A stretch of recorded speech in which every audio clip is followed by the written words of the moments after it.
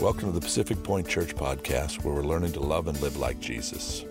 During this half hour, we're praying that God will direct, encourage, and speak to you. If you would like to partner with Pacific Point Church and our church plants, you can download the Pacific Point Church app at the App Store or visit us at pacificpointchurch.com/give. At that same site, you can also watch and listen to previous sermons, read follow-up blog posts and extended notes, and even connect with Pacific Point Church on social media. We hope you're encouraged by today's message. We're in this next week of anger. I looked at some stats. 64% of people say the world is becoming an angrier place. 32%, yeah, now you're angry. 32% say they have close friends or family members who have trouble controlling their anger. That's just my family that said that. Did you seriously just cough? Were you coughing saying, yeah, that's my dad, or were you really sick over there? Anger is ultimately a secondary motion to something else. Anger is what's manifested when other things happen. The primary emotion is fear or rejection or lack of trust or hurt or loss of control or frustration. Anger is just how it comes out. And I want to look at an Old Testament and a New Testament picture of anger and how we deal with it. Let's see. How many people in here think they have a difficult time dealing with anger, other than me? Okay. All right. Some of you are liars, but that's all right. But it is, I know, and it is a prevalent thing. It is very, very difficult. Here's a principle that I'll talk about this week and next week. Remember this. Anger will always take you further than you wanted to go. It will keep you there longer than you expected to be there or wanted to stay. And it'll always cost you more than you wanted to pay. Anger will absolutely keep you engaged in something that you didn't want to be engaged in for that long and take you to places of language, of hurts and all these things that you do. It'll take you to these places just about every time. And then what happens is the cost of that is more expensive than you wanted to pay when you went into the initial thought of why you need to be angry. Remember that. It takes you further, keeps you longer, and costs you more than you want to pay. Anger is an expensive emotion. Anger makes bad situations worse. The situation usually is already in a little bit of crazy, and then my anger, takes it to another level. Anger destroys relationships in that relation, whether it be between a man or a woman, but between two brothers or two sisters or whatever. It destroys relationship, your anger and mine. And anger often leads to aggression. The stats, and I didn't put them up because there are so many, of aggression coming out of angry young men in this country today. And what we're seeing is just staggering, all based in anger. Let's look at Moses, the Old Testament, and anger, and I'll give you a little picture into the Old Testament. Let me preface this by saying, people often, have you ever heard this one? Well, God's a different God in the Old Testament than the New Testament. Anybody ever heard that? He's a lot angrier in the Old Testament. In the New Testament, he's just kind of cool and flowing and everything's good. No. And let me qualify this also. Gosh, there's so much here. I did not talk about righteous indignation or godly anger that is good. There is an aspect of anger that can be good, where God stirred. When Jesus went into the temple and was angry, that was good. In defending the someone who can't be defended, there's good. But let me just show you that God is consistent throughout Scripture. And in fact, when you get into the New Testament, God steps the game up a little bit. So let's look at this. Moses, the Old Testament, says this in Numbers 29 through 12. So Moses took the rod from before the Lord as he commanded him. Moses and Aaron gathered the assembly before the rock, and he said to them, "Hear now, you rebels, will you bring out water from this rock for you?" And Moses lifted his hands, and he struck the rock twice with his rod, and plenty of water came out, and the assembly drank and their livestock. What's going on here is the children of Israel have been wandering forever. They're wandering through the desert because of their disobedience. And they come to this place and they have no water. And they're mad at Moses again. Now think about this. Moses had just walked them through the Red Sea, had just delivered them from Pharaoh. I mean, miracle after miracle, the 10 Commandments, all of these things that are great things that God had done. And they're still grumbling about God not doing exactly what they want him to do. Sound familiar? Moses is the leader. And they're crying out for water. And God comes to Moses and says, go. He says, go and speak to the rock. And when you speak to the rock, water will flow and satisfy my children. Moses, in his anger, comes before the assembly of all these people, and he lifts up his hands and strikes the rock twice. Water flows. But look at what happens in 9 and 12. The Lord spoke to Moses and Aaron and said this, because you did not believe in me, to sanctify me in the eyes of the children of Israel, therefore you will not bring this assembly into the land which I have given them. And the reality is this, anger cost Moses his promised land. Anger cost Moses everything that he had heard about, was doing and wanted to do, which was take the people that God had placed in his hand and bring them into the promised land. Moses never stepped into the promised land that was promised to him because of the anger that was in his life. How many of us, I don't know, and I'm not saying this is 100% that whenever you get angry, you're going to lose your promise land. That's not what I'm saying. But there's very distinct times where God just goes, okay, enough's enough. How many marriages have been lost if a man or a woman would have just stepped back from all the anger that has been built up and trusted in God, and they've lost their promised land? Because this covenant of marriage is a promise from God. It is a promised land. There's something good when we come into marriage. There's things that happen that God does that is really good. But when all this, you can lose your promised land. He says this, because you did not believe in me. Anger is directly connected to faith. Because you did not believe. Anger is a direct reflection of your faith in God. I get angry at situations because I can't control them, and I don't think God has control. So I don't have faith that God's going to take care of it. For me, I don't have faith that God is going to do what he's going to do in my children or in my marriage. So I try to take control, and I yell and scream at the cost of losing children. Now, I don't think I've lost my children completely, but I've lost them for moments. And if you stay in this, you could lose your children. Anger is a direct connection to faith or lack of faith. He goes on, he says, to sanctify me in the eyes of the children of Israel. Anger is the antithesis of holiness. Over here is this angry and this come on, you got to get things together. What are you thinking, you idiot? I know none of you have said that. The antithesis is, oh God, you're going to make it right. Oh God, I trust you. Oh God, you're good. Oh God, help me. Over here is like, come on, get it together. Over here is like, God, I know you got it. How many walk in the peace of that? It's these two ends of the spectrum. And Moses had these people that are looking to him as a leader. And he strikes this rock in anger. God's still faithful and brings the water.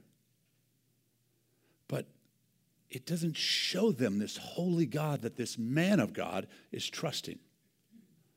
Who's looking at you and going, this God you serve, he's really that angry? Who's watching your little spouts and going, oh my goodness, that God you serve, really, he's that angry? Anger is the antithesis of holiness. It's quiet in here. Dear Lord, you guys are sinners.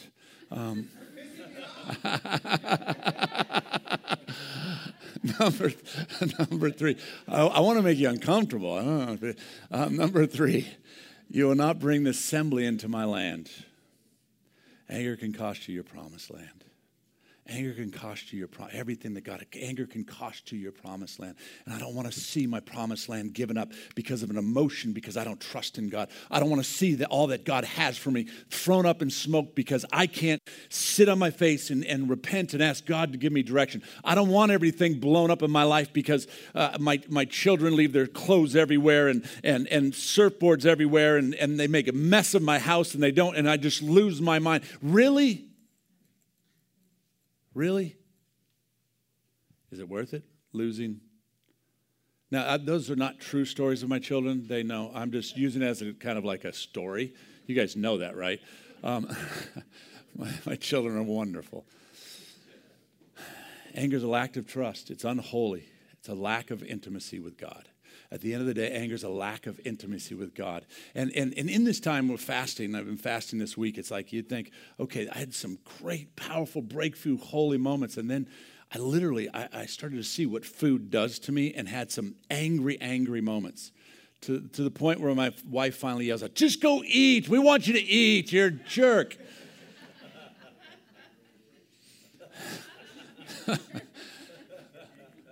Gosh. Let's look at Jesus in the New Testament anger.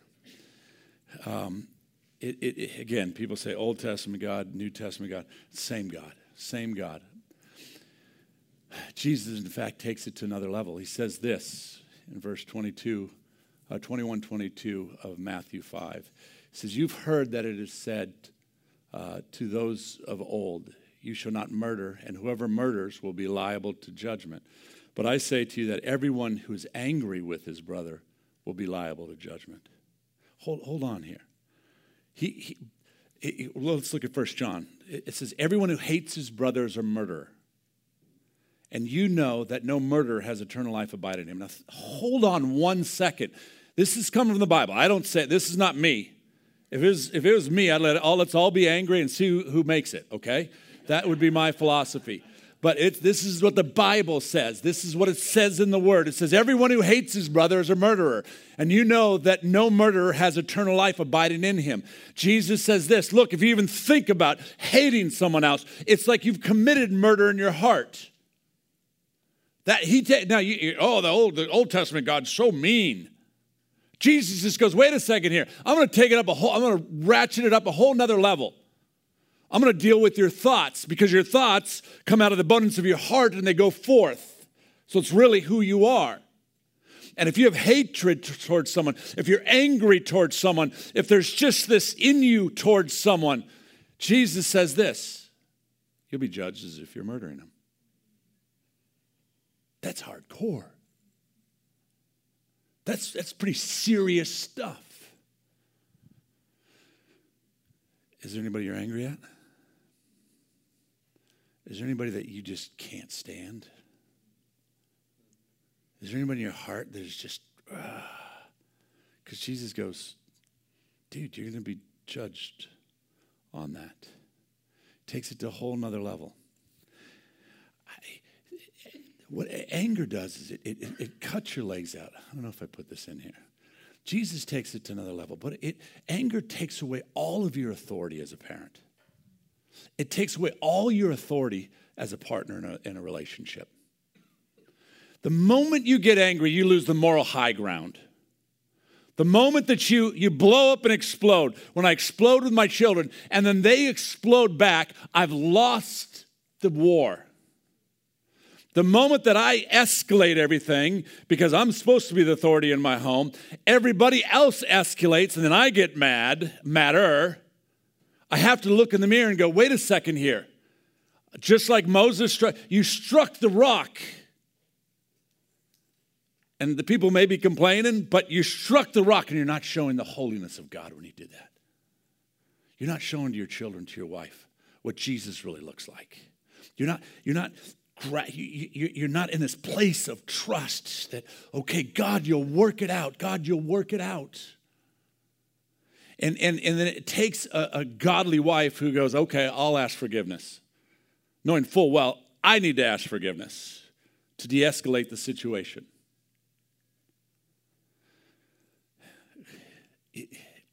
It's a costly sin. It's costly sin. How do we handle anger then? Let me give you a few points of just how we handle it in a godly way. It's so important as Christians. And I want you to just kind of evaluate a few areas. I want you to evaluate your office, how you deal with people. I want you to evaluate, if you have children, how you deal with your children. I want you to evaluate your relationships. How do you deal with your wife, or how do you deal with your husband? And then I want you to evaluate your friendships and those that you run with. The last one for me is I got to evaluate how I play hockey, because apparently I was voted the angriest hockey player by our team, which I think you're just as angry as me, Mark. And apparently I also won biggest tantrum too. So anger and tantrums go. I want you to evaluate. Look at your life. And now here's what we do. Here's the practical side. Hopefully we're real uncomfortable right now. Hopefully there's some conviction in the room. Now, some of you may be just right on the money, and that's great. Stay on the money. Keep fasting, keep praying, keep trusting God, keep allowing this to go down. But I need this. And here's what we need to do. Number one, we can handle anger biblically by recognizing and admitting our prideful anger and our wrong handling of anger as sin. Pride. Who are you, really? Who are you to step into this situation and then just go off on everybody? Who am I to step in like I got my stuff together and then just, who the heck do I think I am? Who do you think you are that you can talk to someone that way? Who do you think you are that you can, gosh, if I could just grab this in the moment. Who do I think that I am that I could ever talk to this woman the way that I talk to her sometimes, who has spent 23 years with me, has bore me 5 children, and puts up with all my stuff? Who the heck do I think I am? It's pride. I'm the man in the house. I go out and work every day. I run the show. I deserve to be angry. Not true. I have to come to this place of this pride, and gosh, it's so difficult, and the wrong handling of anger. A righteous anger is one thing. This anger that I get in is about control. And Proverbs 28:13 says, "Whoever conceals his transgressions will not prosper, but he who confesses and forsakes them will obtain mercy." If you confess your sin, if you ask forgiveness, if you confess your sin, God is faithful to forgive. And we've got to first and foremost understand that we are prideful human beings, and nobody deserves the wrath of your anger, especially your loved ones. Not especially. Nobody. Because the world doesn't deserve it. They want to see the holiness of God in your life. They want to see a man or a woman in the midst of chaos that deserve to get angry, just walk in the steadfastness of knowing who they are in peace. And then they're going to go, how do you do that? And all you can say is Jesus. That's what the world wants to see. Not more angry Christians with signs you're going to hell. Does nothing. Number 2, we can handle anger biblically by seeing God in the trial. We can handle biblical anger by seeing God in the trial. James 1:2-4 says, "Count it all joy, my brothers, when you meet trials of various kinds. For you know that the testing of your faith produces steadfastness, and the steadfastness has a full effect, that you may be perfect and complete, lacking in nothing." When I trust God in the trial, there's so many things that I can't control. There's so many things that happen in my life that I cannot control, and I get angry about them, and they're totally out of my control. But my lack of faith doesn't allow me to walk in the peace of knowing that God is right in the middle of my trial. In fact, God is allowing this trial in my life, maybe to work some things out of me, and maybe He's saying, maybe you can get it this time, idiot. God's right in the middle of your trial. God's right smack dab in the middle of your messed up marriage. God's right just deep in the middle of your finances. God's right in the middle of your addiction, of your kids, of your company, right in the middle. And seeing God in that trial is so important. It's so important. You know what, God? I thank you. I see you in this. And if I just stop striking the rock, and if I just go to press in to trust you, if I just read this word, if I'll just fast a little bit, and let me just stop and give a sidebar. This isn't about doing. I do because of who Jesus is, not because I have to in order to get his approval. I do because Jesus died on the cross for my sins. I don't have to be angry. I don't have to walk in this anger anymore. I do because of what he has done for me. I can handle these if I understand that he's in the middle of the trial. Number 3, we can handle we can handle anger biblically by making room for God's wrath. God says this in Romans 12:19, beloved, never avenge yourselves, but leave it to the wrath of God, for it is written, vengeance is mine, I will repay, said the Lord. This is huge. This is really big for abuse victims, for children or rape or any of those abuses that people have gone through.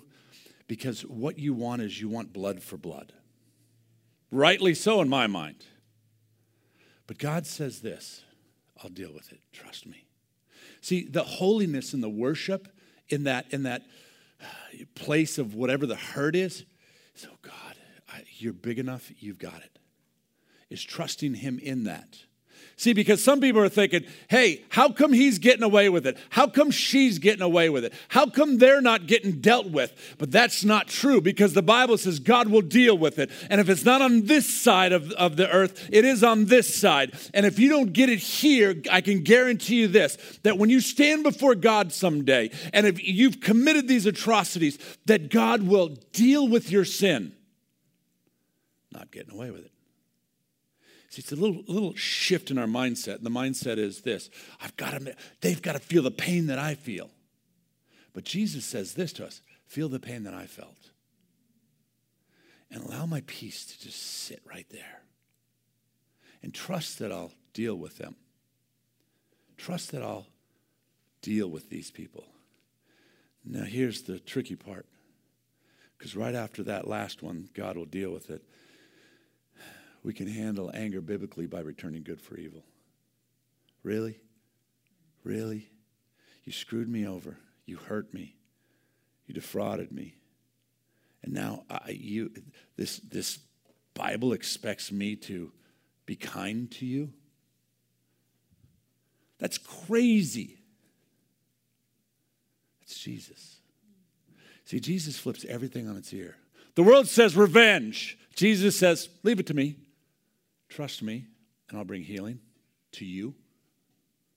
See, because anger, the only one, not the only one. Anger, what it does to you is just binds you up in a place. And you walk around mean and unrepentant, just all this stuff. If we can get to this place where someone completely offends you, when a wife or a husband or a child or a friend or a boss or the driver down the 405 completely offends you, return it with good, kindness, imagine what things might be like. Now, the funny thing is with that, you can give kindness and it does not guarantee that person is going to change their actions. In fact, they could keep going and keep being a complete jerk and keep trying to hurt you. This scripture is not about allowing people to keep hurting you. It's about it. What it's saying here is do not be overcome by evil, but overcome evil with good. What it's saying is this: just because they hurt you doesn't mean that you go out and hurt others. Hurt people hurt people. Have you heard that expression? And we've got to stop this. Hurt people hurt others. Hurt people need to seek Jesus and go to the cross and allow him to heal so that there's goodness that comes out. And then when you tell your story about how you were hurt, it's not this reactionary thing that, yeah, I got them back. It's like, no, Jesus and the cross and the blood of Jesus and what it did in my life was so powerful that I can walk in the freedom and I don't have to walk in this condemnation. I don't have to walk in this hurt anymore. It's not easy, but God is good. He's sufficient.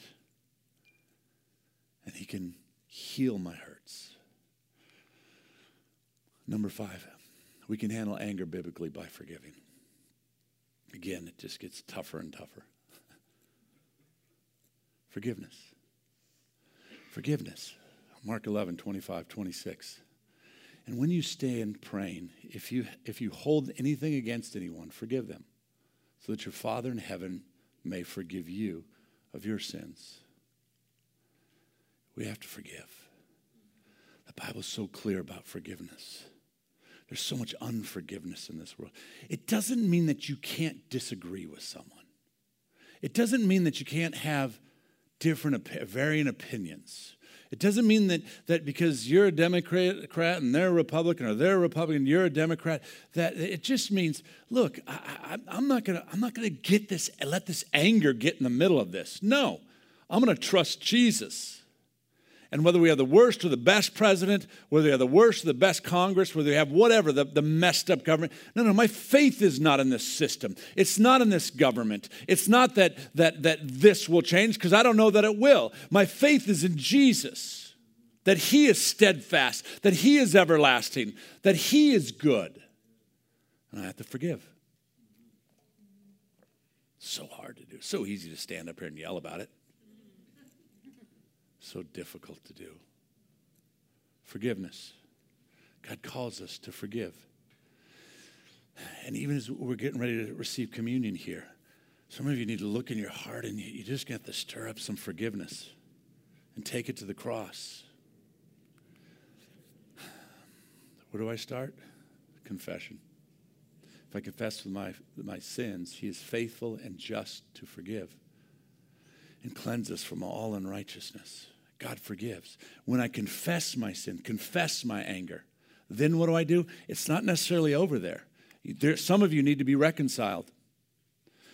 So if you're offering a gift at the altar and there, remember that your brother had something against you, leave your gift there before the altar and go. First be reconciled to your brother, and then come and offer your gift. What's that saying?